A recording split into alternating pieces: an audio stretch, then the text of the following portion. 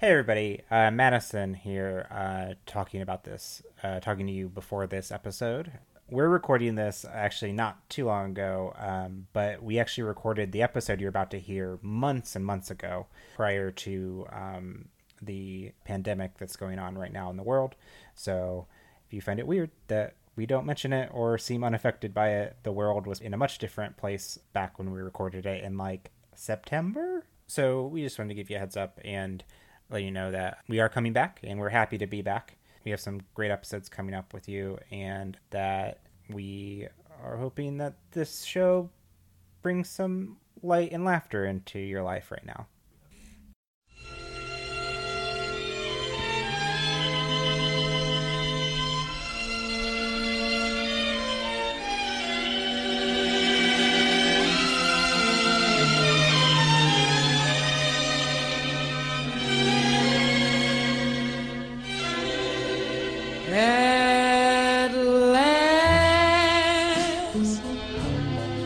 Coming soon to a theater near you, it's the Equelizers, a bi-weekly podcast where two idiots drop a cinema sibling in the lap of a perfectly content solo film. My name is Mike Knoll, and I am joined, as always, by the sequel to my prequel, Madison Jones. Madison Jones, are you in good form? Come on, man.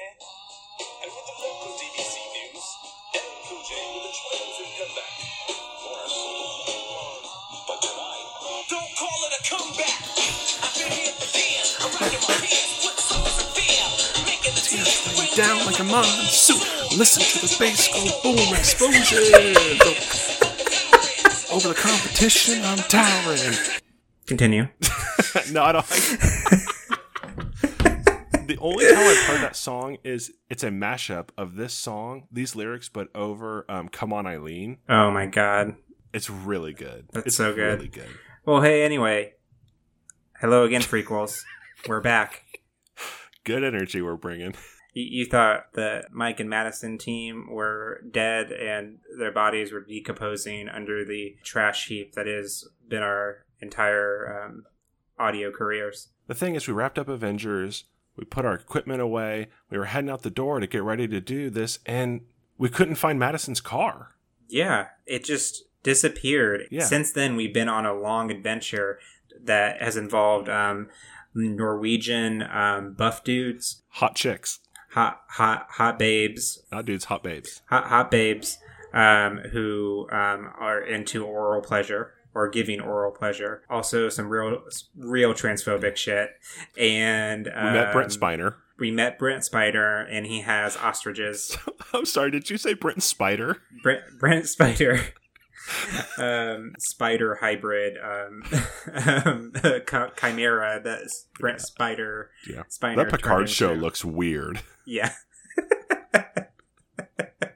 Didn't you miss us, frequels? We missed us. We missed us for sure. Yeah, it's actually legitimately been a while since us have even talked. Yeah. Madison and I are friends, and then we started this show, and then we only talk about the show, and then we stopped making the show for a couple months and didn't speak to each other for a while. Just life got in the way, but we're back now, stronger than ever. Yeah, we're strong, we're buff. We have the high ground. We're lubed up, ready to go. Charging in to this piece. Let's hit it. How are you, Mike? I'm lubed up, so I'm good. Yeah, how are you, Madison? Pretty lubed, too. Let's do it.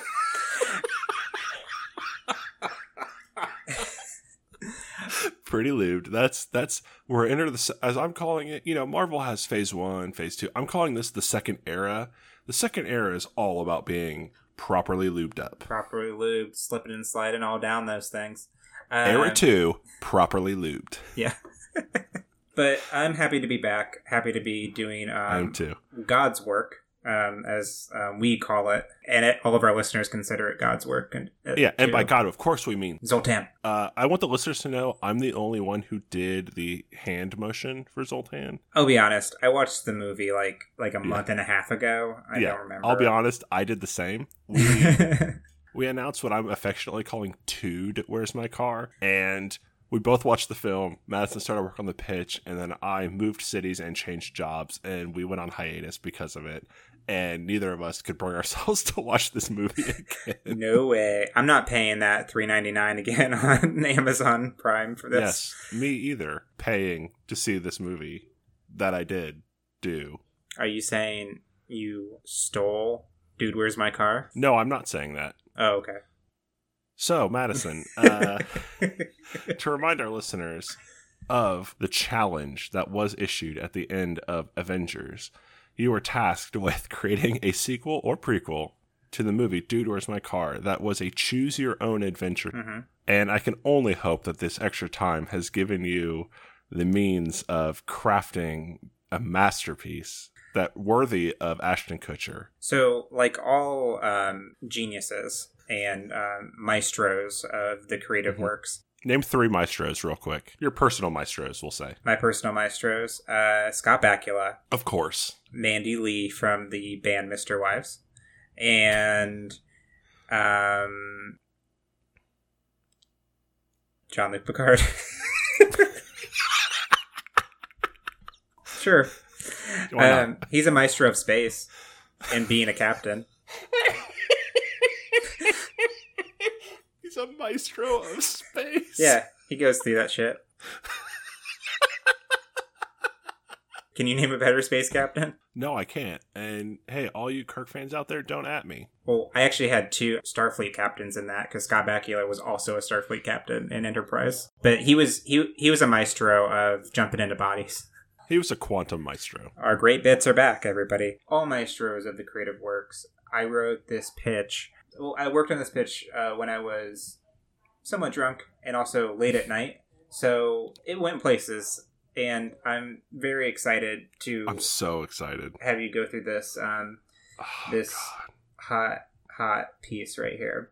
But before we do that, let's talk about... What did you think of this movie, Mike? Oh, I hated it. You hated it? It was garbage. It was super garbage. Yeah, there was this period of time, like, I think, like, the stoner comedy, this was, like, the original one, right? Like, Mm-hmm. This was like, yeah, proto-stoner comedy. Yeah, and all other stoner comedies kind of, like, blossomed from this. Like, I think, like, a movie that does this a little bit better, but still kind of bad is, like, Harold and Kumar, right? Watching this is kind of also The Hangover. Yeah. For sure. Because they wake up and they don't remember what they did, and they backtrack Memento style through clues and things that they find in their pockets and shit. And, like, that's basically what The Hangover is. Was there anything that you found actually funny? Granted, this was a month and a half ago. I will say yes, because I laughed a few times, kind of legitimately. I could not tell you what those parts were. I think the dude and sweet tattoo thing is actually pretty hilarious. I think it goes a little bit too long, but yeah. Well, what I love about it is that they, like, do this and then they get really mad at each other and then they're shirtless and then they just start wrestling. Yeah. Like, they just start grabbing on each other. Yeah. That's all I really remember that, like, I found actually legitimately kind of, like I chuckled at, like, earnestly. So that's the only joke you can think of, really? There was the freakinthecage.com, which I actually thought was kind of funny. And then? Oh, God. Yeah, I mean, look, we'll touch on it. It's the super racist Chinese restaurant scene. Yeah. I mean, the bit itself is kind of funny. The fact that they had somebody doing that kind of accent was not as funny. No. I do think, like, him destroying the box and getting pissed at it, like, is somewhat funny, but, like, the way they got there is not great. I think the callback is funnier when they send the 2, like, Norwegian aliens there. That was funny because it was a callback, but there were a few good jokes in this movie. I couldn't tell you what they were because it's been so long since I've seen it, and I could not be bothered to watch it again to prepare for today. But this was also, like, and musically and, like, soundtrack wise, this was like Astro Lounge Smash Mouth-a-Sance, right? Like, I'm pretty sure they're like... No, I'm sorry, hold on. You can't just breathe Smash Mouth-a-Sance into the universe like that's a thing. It is. I mean, we're in a Keanu-sance right now. And we've been in a McConaughey-sance before. We're in a Lizzo-sance currently as well. McConaughey-sance is the term. And that's why everybody's just tacking "sance" onto the end of anybody's name. I will shout out, you mentioned a Lizzo-sance. That reminded me, as we're recording this, yesterday, they announced Disney Plus will be reviving a Lizzie McGuire series starring Hilary Duff. Yes. And we only bring it up, of course, because of Lizzie McGuire 2, Who Done It. Do you think Disney's going to deliver on a lot of these? I don't know whether or not they actually deliver on Disney Plus. I think as long as they have Lizzie McGuire, Lizzie equals success. Did somebody say math, bitches? The math is out there. Welcome back to Madison Math Facts. I know you all missed it so much during the hiatus that you were just jonesing for those Madison Math Facts. Canonically, a dozen of our fans did start math majors in college because they were missing the facts. That's what I'm trying to do. I'm trying to get kids into college with Madison's Math Facts. We got a scholarship developing. That's the Captain James Hook Scholarship for math. Yes. And you'll be happy to know, Mike, that I actually had numbers in some of these math facts this week. Good, because we did skew away from the more mathematical facts to the Madison's something tidbits of heedfulness, which should have been Hollywood, but... For listeners that don't remember, in Madison's Math Facts, math stands for Madison's... Amazing? Yeah, amazing tidbits of heedfulness. Yeah, amazing tidbits of heedfulness. I was getting there. It's been a while. It's been a while. I was getting there. I was giving it a dramatic pause because it's our best segment. Okay. Anyway, so math fact number 1. The word car is said 62 times. Math blasted. That's okay. Yeah, it's pretty good, right? Yeah. Pretty good. Pretty good. Yep. Wait for this one. Ooh. Math fact number 2. Mathematicians have worked out that the continuum transfunctioner can always be solved in 20 Mews or fewer. 20 Mews? Let me do it again. How do you do it again? In the time it takes you to collect 20 Mew Pokemon cards, you can solve the Let me do it again. I think that's fun, though. I like it when people in the real world study random things that happen in movies. What would happen if that actually was applied to the real world? It is wild. I love that too, but it is wild to me that somebody sat down to watch Dude, Where's My Car? And thought, I'm going to apply some math to this shit. Yeah. And I don't even remember what the continuum transfunctioner looked like. Was it? It wasn't a... It was a Rubik's Cube. Oh, it was a Rubik's Cube. Oh, okay. There we go. But then mathematicians already pretty knew that. Right? I mean, probably. Yeah. They didn't watch Dude, Where's My Car? And they probably just knew that Rubik's Cubes can be solved in 20 moves or fewer. Next math fact. This is a longer one. Mm-hmm. Kind of amazing. In 2012, the Pittsburgh Pirates started using the Zoltan hand signal from the film as a way for players to congratulate their teammates after an accomplishment such as a home run or a double play. The habit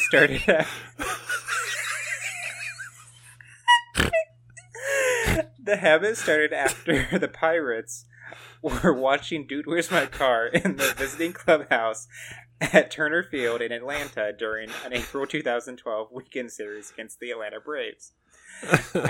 After a Twitter campaign to encourage the real Zoltan to appear at the game, Hal Sparks flew to Pittsburgh on July 25th, 2012 to throw out the ceremonial first pitch and was on hand to see the Pirates win 3-2 over his hometown team, the Chicago Cubs. Math blasted. Good. This movie changed lives. This movie started movements. My God. Jesus. Man. That's it. Madison's Math Facts are over. Well, as we're wont to do, we can segment hop straight into the patch. Oh man, I miss these so much. Because I've plucked out of the vine some of Daddy's tomatoes. Squish me. All right. You know what? You said it. That means we're getting the deep squish theme. Yeah. Deep squish.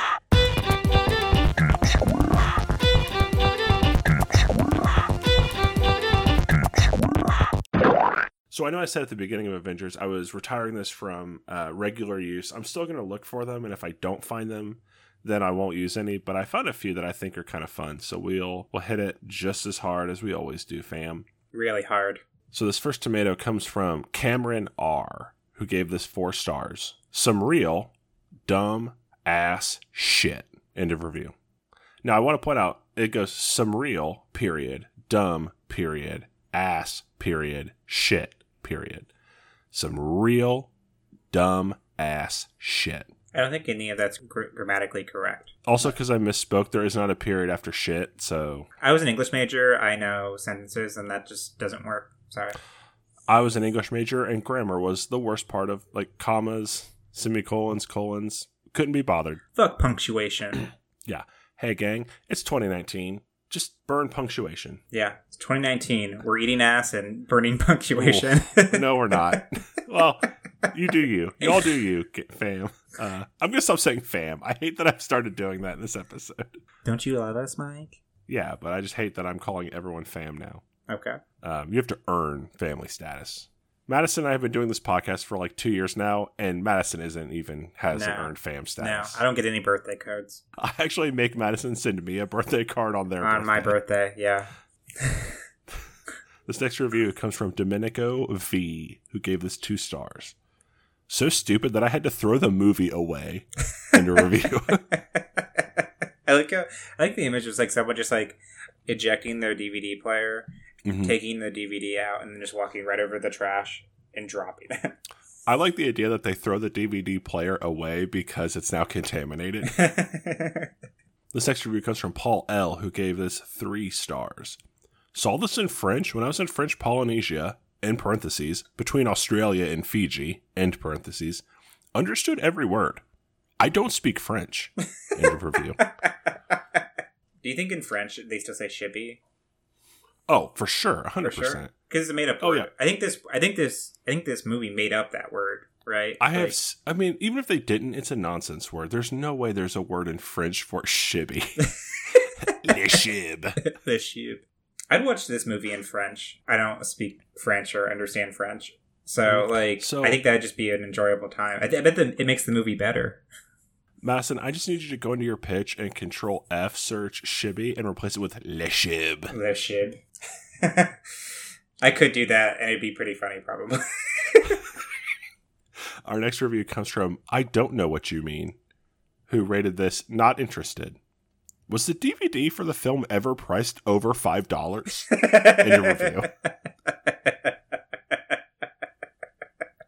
Right? I mean, I do see this movie in like $5 bargain bins at like Target and like Walmart. Like it's usually sometimes like coupled with like another stoner comedy like Road Trip. RV starring Robin Williams. Yeah, but no more like Orange Trip. Orange Trip. Orange Trip. I like combined Orange County and Road Trip. Like Road Trip or Orange County. The Girl Next Door or whatever. Saving Silverman or something like that, you know. It's one of those movies. So yeah, I don't know. Probably not, right? Like the most this movie's probably ever been is like $10. I have something here that I'm going to call a super tomato. Okay. You're building it up. I found 11 reviews that shared a theme, and all of them were rated from not interested to half a star. And so I just combined them, and I'm going to rattle them off kind of one at a time. Okay. Dude, shoot me in the face. Dude, where's my decency? Dude, where is my mind? Dude, where's Ashton Kutcher's talent? Dude, why did I watch this movie? Dude, where's the humor? Dude, where's my weapon?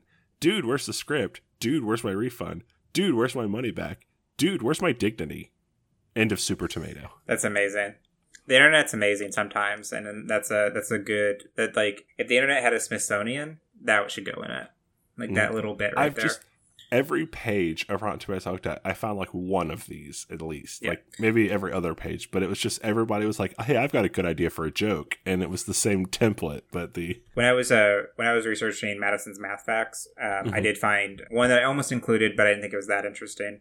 But they did send this movie, Dude, Where's My Car, in for Oscars, in to like win an Oscar. But instead of like for your consideration or anything like that, they put Dude, Where's My Oscar instead. All right. Well, with that late stage math fact and the tomatoes out of the way, I think it's time. It's time. Let's get back into it. Yeah. We've warmed up enough. We've been, we got back in the equalizing car. We started the engine. We got it roaring. We're ready to roll. Yeah. Yeah. What a great bit we just did. It's humming out there. You got to warm. The ice is melted. It's all defrosted. We're ready to stick this chicken in the microwave. Here we go. I'm so pumped. I'm so excited. At the end of the first movie, we parted with Jesse and Chester after they had just saved the world by activating the Continuum Transfunctioner, blowing up the babe aliens, and enlarging their girlfriends' boobs without their consent for their own pleasure and amusement. That was the year 2000. I'm laughing at that great call-out phrasing. We now enter the year 3000. Peace has been accomplished amongst the galaxy. The Milky Way has been renamed as simply the Shibby. Oh my god. There are no wars. There is no one homeless. There's no one left hungry. How did this happen? Well, after the events of the first movie, Jesse and Chester ascended to a legendary status for a short time. But time moved on, and greater events captured the public's attention. Events like 9/11, the war in Iraq, and the 2008 recession preoccupied people's minds, and nobody had the energy or time for the high capades of two California idiots. I feel like hijinks was easier fruit to grasp rather than high capades. For the high capades of two California idiots. Like a Shrek in the Swamp dance party bonus feature in the night. Everyone's memory waned on the two stone simpletons. Well, almost everybody. Zoltan and his UFO cultist had zoomed around the galaxy with the Norwegian-voiced alien bros and had seen that the rest of the universe was not in fact dictated by laws and bureaucracy, but was in fact governed by partying and doing lots of hallucinogenic drugs. Good. Their partying journey took 10 years to complete, and they returned to Earth with the intention of spreading their knowledge and drugs to the world. They were disappointed to find that the world had changed and the effects of late-stage capitalism had ruined the new millennia. Oh my god. They tracked down Jesse and Chester at their current job, a pizza restaurant. And even they were feeling the buzzkill. Our once heroes were way worse than when they had left them. The girlfriends had left them, finished their degrees, and were now working as successful unsalaried lobbyists. And were now married to highly successful fraternal twin pro bono surgeons. Which is sort of weird, but not that weird, so nobody brings it up that often. Meanwhile, Chester and Jesse had been fired from 14 different pizza restaurants since the year 2000, with 9 of them being owned by Mr. Pizzicoli. I forgot that his name was Pizzicoli. They were nearly at the breaking point, and were seriously considering giving up the Shibby. Zoltan, hating seeing the world and what it had done to itself, while these two figures who were more in touch with the universe than they even know lay in destitute, knew he had to do something. And that was to found a new religion. The religion of Shibbyism. Oh, God. Zoltan, a total follower and a behind-the-scenes sort of cultist, knew he could not be the one to lead this movement, though. He needed a figurehead, a person who exemplified partying and the do-nothing attitude that the rest of the universe coveted. Only then would they be able to join the rest of the galaxy in infinite bliss. Before him sat two candidates. A choice appears. One box around Jesse. One box around Chester. Oh. There's text below Jesse's box that reads, Shibbe. There's text below Chester's box that reads, Shibby. Your choice, Mike? Which one was Jesse and which one was Chester? Jesse is the first one. Sorry, let me rephrase that. Which one was Ashton Kutcher? Oh. Ashton Kutcher was Jesse. I'm going to go with the Kutch. The Kutch? Okay. The Clutch Kutch. Are you sure? Yeah. Cool. I'm keeping my thumb on that page, though, in case he gets eaten by the troll. Cool. Jesse is lifted up by the crowd of cultists in a hip hooray fashion. They throw him up a few times, but they get carried away and he launches into the hanging light fixture above. Oh, God. The bulb breaks and the glass goes into Jesse's eyes and down his throat. The hot filaments of the lights then ignite Jesse's hair and clothes. The cultists and Chester look on in horror as Jesse runs around the room aflame wildly before running straight into the brick oven behind the counter. He doesn't make it. Due to this, the cultists decide to make Chester the figurehead instead. Oh my god, okay, fuck you. Chester is asked by the cultists to write a book that explains the theology of their religion. With time being of the essence, the cultists lock Chester in the walk-in pizza place cooler where they keep all the toppings, with a pen, a notebook, and a satchel full of alien drugs until he completed the manifesto that the religion could be based upon. Not knowing what to do... It feels like that's how you came up with this pitch, because you mentioned writing it very late at night while drunk. It feels like aliens locked you in your room with alcohol and made you write this pitch. And by aliens, I mean me. Yes. Speaking of... Yeah. Not knowing what to do, Chester did what he knew his dearly and brutally departed friend would want him to do. Get shibbied on some space quaaludes.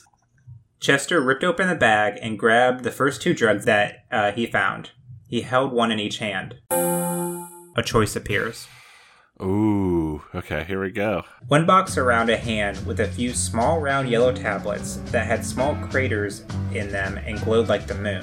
The other box around the other hand that held 3 capsules that insides looked like sprawling galaxies that were forming, evolving, and dying over and over again within the shells. Mike, which do you choose? What was the first box? It was... The first box was small, round, yellow tablets that have small craters in them and glow like the moon. The other one is... Right, I remember the other one was the fucking necklace from Men in Black. Yes. I feel like that's a red herring. I'm going to go with the yellow tablets. Yellow tablets? Mm-hmm. Okay. Let me guess, Chester dies and then takes the other tablets, because fuck you. No. I won't do that to you again. At first, after taking the drug, Chester feels nothing. He gets frustrated and begins to start tossing the topping buckets within the cooler everywhere. First the banana peppers, then the olives, then the pepperoni, then the sausage, then the feta, then the glowing spectral anchovies, then the slices of transdimensional rifts, then the tiny hands with eyeballs, where the nails should be, then the spiders in disco suits. So this is a Pizza Hut. One by one, he knocks all of these ingredients to the ground, each ingredient atop one another in a big mound. The mound was small at first, but as Chester knocked more toppings onto the mound started to pulsate. Oh, I thought you were saying grow bigger. You know how things do when you put more things on top of them. The mound grew and grew before Chester's eyes, and eventually formed a sarcophagus that stood before him.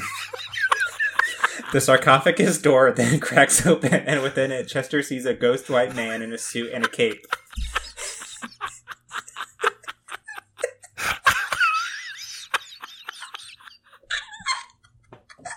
I'm so happy. Scared, Chester moves closer and closer to the sarcophagus door, but before he touches the door, the man leaps at him and bites the space between his thumb and pointer finger on his left hand.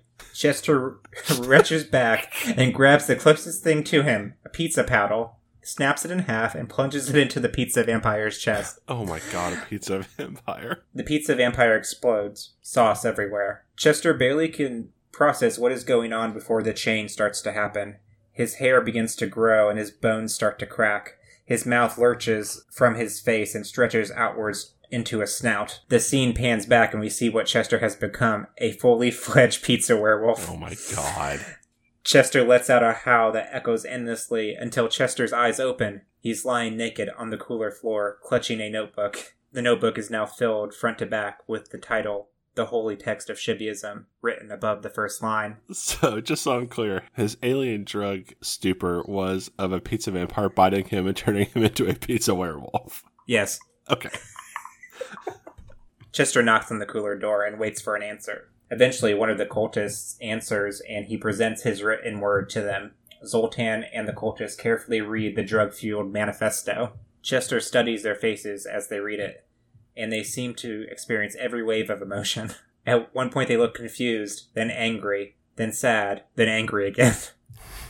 At one point, they stop reading and just look blankly at each other for a bit and begin to hug for 5 minutes. By the end of their reading, they are both crying and clapping, and they go to hug Chester. Zoltan gives the document to one of his followers and tells them to type up a copy that is more legible and uses less pictures. Chester asks Zoltan what is next, and he tells him that now that they have the holy text, that they now need to introduce it to the world, and the only way to do so is through a big reveal at an event that thousands upon thousands of people are watching. They go to a computer and search big events in Google for ideas to see where large-scale events were happening in the area the next day. A choice appears. 2 boxes are around the options. One box around an event called Buffalo Insemination Group Expo. Wouldn't it be BIGE? No. One box around Big, the movie convention. Oh my god. A convention that is themed around the movie Big starring Tom Hanks. Mike, what is your choice? I mean, I've picked the first option twice now, so also I don't want it. No, you know what? I feel like canonically the fans deserve. If you do what you want to do you want to go to the Buffalo Insemination Expo, or do you want to do a convention about the movie Big? I mean, you're trying to tie my hands here to shame me. I'm saying I think the fans deserve to know canonically what the Buffalo Insemination Expo group presentation is like. Okay.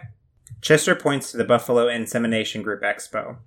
Zoltan says that is perfect, that the buffalo is a species that is on the endangered species list, and with the highly obvious eco-friendly and pro-animal themes within Chester's manifesto, it is surely going to strike a chord with them. Chester, Zoltan, and a select group of followers travel to the expo.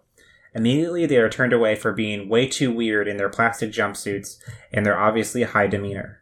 Out in front of the convention center, they spot Pierre, the eccentric ostrich farmer, protesting the event.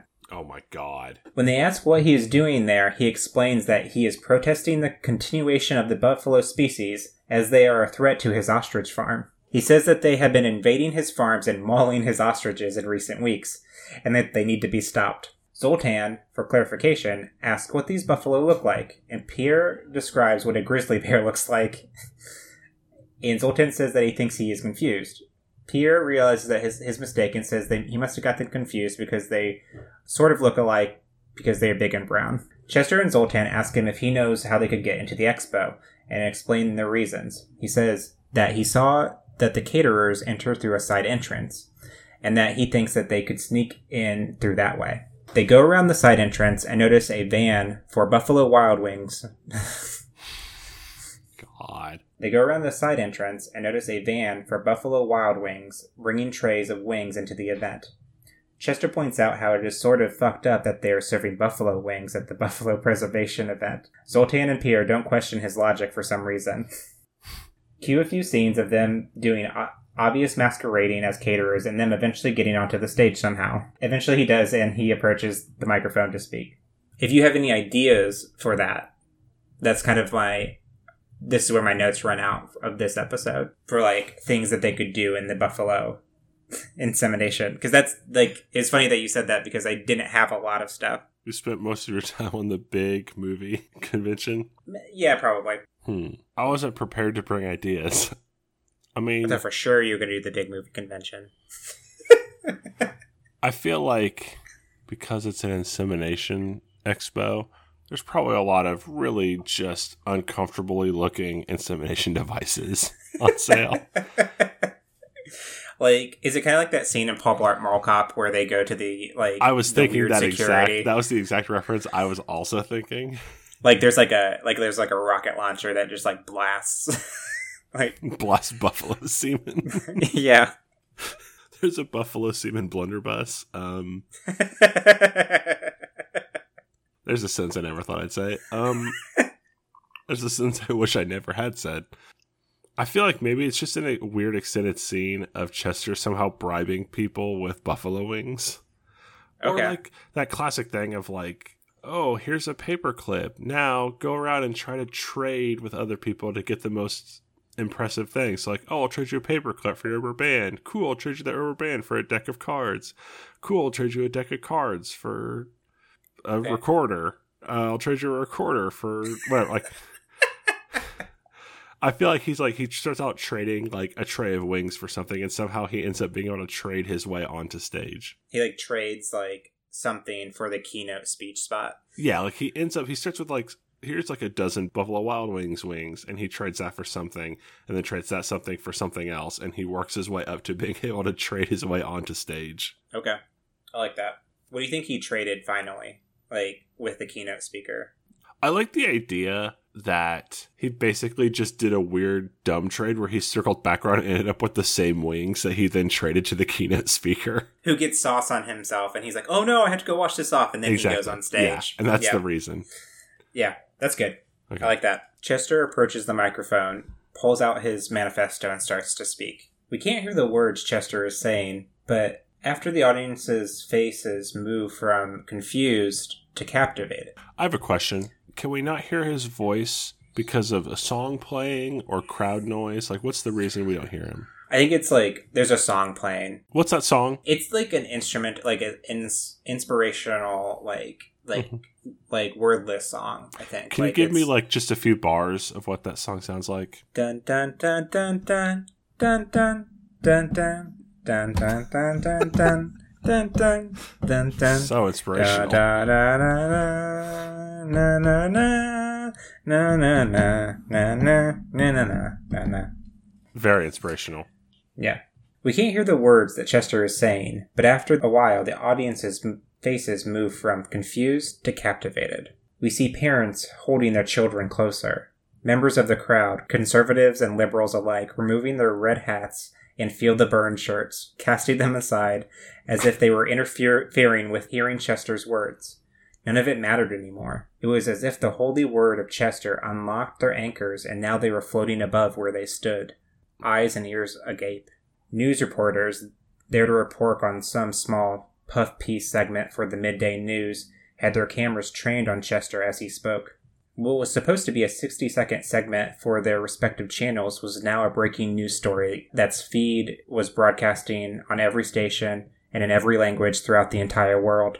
We still can't hear his words, but his gestures include making a lot of finger guns, making himself big as if he was scaring a bear away, and the dance moves of the cha-cha slide.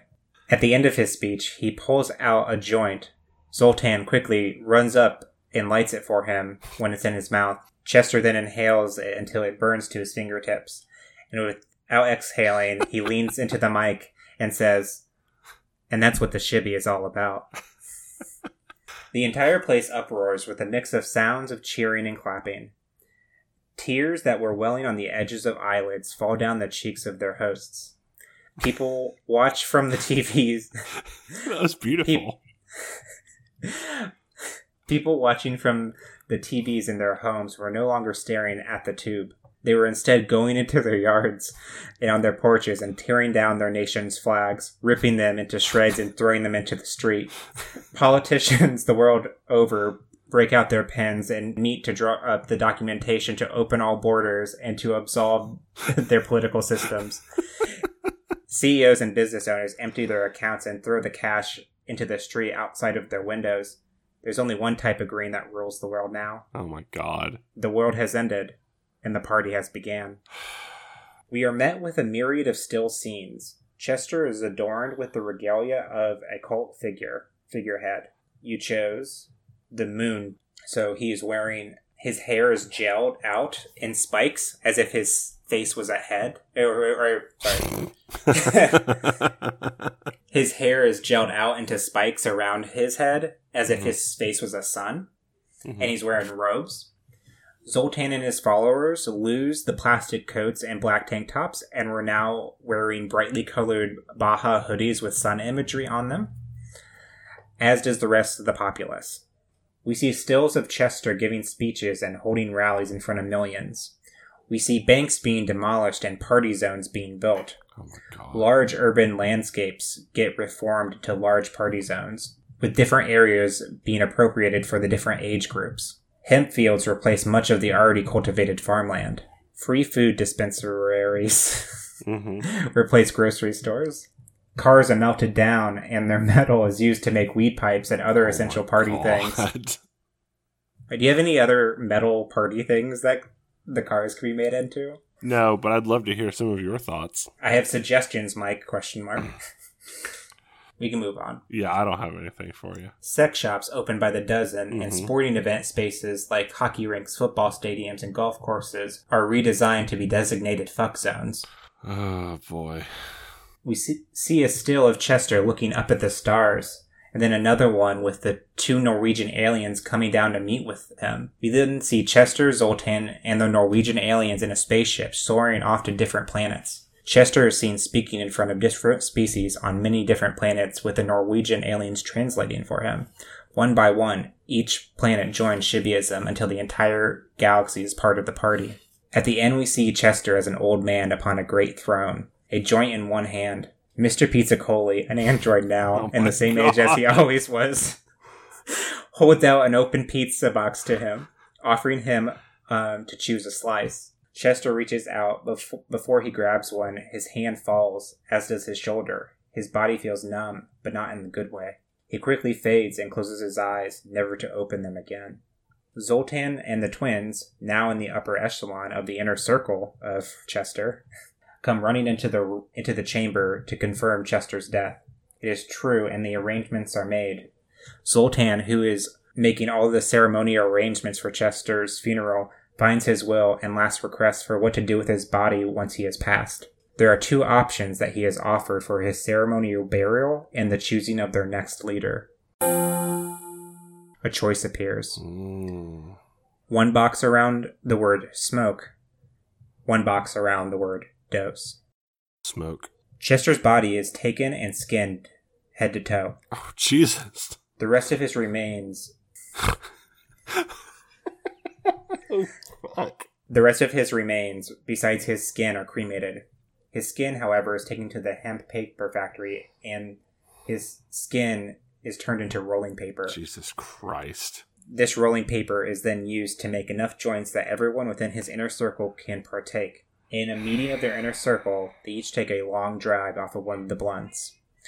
Chester informed them that once they have smoked each joint enough, that they will enter a new state of being shibbied, and during that time, he will appear to them from the afterlife and choose one of them as their next leader. They all do so and patiently wait in disgust. The scene begins to zoom out and then eventually fade without us ever seeing the group enter the heightened state of shibby or seeing Chester appear to them. We continue to hear the audio from the room and the discussion while the screen goes black. Slowly a light fades in, focused on an image of Chester's smiling face. The audio from the room can still be heard. They are talking about Chester and reminiscing about the good times they had with him. The frame sits on Chester's smiling face until it finally fades to black. And then the title of the movie, Bandershibby. Oh my God. Just so I'm clear, is it Dude, Where's My Car, Bandershibbied, or is it just Bandershibbied? It's just Bandershibby. Okay. Jesus Christ, Madison. What was your favorite part? Oh my God. The Pizza Vampire. Probably. Pizza Vampire? I mean, I did love the idea that it was like, hey, pick who's going to be in charge of the church. And I did, and they were immediately killed, and the other person got picked. Did I do it? Oh, you did it.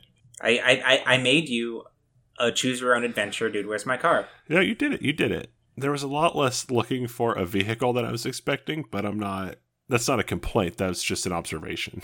I mean, the greatest vehicle is organized religion, right? Oh my God. Well, we're going to put that on a mug. That's the subtitle of the movie. Greatest vehicle. Or the tagline. Or Chester Take the Wheel. But yeah, you did it. I mean, it's been done. Been done. I just need to sit for a minute with... You sit there and I'll talk to the audience for a little bit. Me and Mike have talked about doing another episode and Mike choosing the other options. Mm-hmm. So we may release that in the future. I think we'll save it for a bonus episode if we need, but we will record it so that everyone can hear what would happen in the alternate timeline. I assume, Madison, that, if I picked Chester and the space drug and this thing, like the options were basically kind of the same regardless of who I picked. It depended a little bit later of how it branched out, but like it's not like, what if I'd picked Chester and the space drug and Dosed or whatever, like the Yeah. Which is fine. I don't mean that in any kind of... I am floored that you did not choose the big movie convention. I really felt like our listeners... I wasn't trying to guide you. I was just surprised because you were going that way and then you left. I zagged on you. I felt like the audience demanded to know about buffalo insemination. And I didn't give you much from it. So. And yeah, which is wild. Like, I figured that would be the place where you spent the most amount of time. Oh, no. I don't know about buffalo pregnancy. Wow, did you even go to school? No. Did you just show up to Ball State classes then? Yeah, I was just hanging out. Well, now that you've insulted me, I think we should end the episode. Yeah, I mean, you did it, so that's credits on another episode of The Equelizers. Madison Jones, I feel so bad, but tell the people where they can find us. The people can find us everywhere podcasts are found: iTunes, Spotify, Podbean, Stitcher, all those good old audio listening places that you fill your ear holes with on the reg. You can find us there. Just search The Equelizers podcast. You can also get in contact with us on Facebook and Twitter at The Equelizers. Our Gmail is equelizers@gmail.com. We have an Instagram. It is _Equelizers. Special thanks on our theme song, Rock Thing. Go to Creo. You can find their work at www.creo-music.com. It'd be great if you would review and subscribe. That'll help us climb those charts, just like Chester climbed the ranks of shibbyism. We would love it if you gave us a review of any sort, and you told your friends about us. Like, we're two generally funny people. Like, we try really hard. Like, you cannot deny that. We have a lot of. On average, you laugh at us. On average, you laugh with it. Like, yeah, like, don't lie to yourself. That's all we're saying. I really thought for a second you were gonna be like, yeah, tell your friends, like, your friend Karen. Just tell Karen. Just tell Karen. Whatever Karen in your life, just go out to her and be like, hey, Karen, what's up? How's your baby? Listen to this podcast. Hey, Karen. Also, I know you know a Karen, so tell that Karen friend. Just, where it's like you tell two friends and they tell two friends. Tell one Karen, have them tell two Karens, have those Karens tell three Karens. The Equelizers. We love Karens. That's our motto for the second era. We love Karens. That's season 2 motto. We love Karens. So, next time. Hey, Freakles, this is Mike from the future. When Madison and I recorded this, Avengers was just about 2 months in the rearview mirror. Life got in the way again. Madison got a promotion, and I switched jobs again, and we were working hard. We were on the grind. We were on the hunt. We were making that cash. We were smashing that ass, and we just had to take a longer break than we intended to. But we are back now. We were originally going to follow this one up with the 2nd September Sexy Showdown. The dates lined up for that. Obviously, we are not doing that now. I'm actually here to pop in and let you know that the next film we're going to cover is that Fassbender classic, Criterion Collection worthy Assassin's Creed. I also want to quickly say that this episode does end with that mashup that I mentioned earlier between Come On Eileen and LL Cool J's Knock You Out. That is created by an artist called DJ Lobsterdust. You can find all their work by searching DJ Lobsterdust online. I tried to find a specific website, but I couldn't find a SoundCloud or anything like that, so give him a look. You can find a lot of his mashups there online as well. And I'm going to send it back over to us from the past so that we can bring this one to a smooth comedic landing. So, for the Equelizers, I'm Madison Jones. I'm Mike Knoll. Coming to get you, Jackson. Coming for you. Get ready. To be continued. Don't call it a comeback. I've been here for years. I'm rocking my peers, putting suckers in fear, making the tears rain down like a monsoon. Listen to the bass go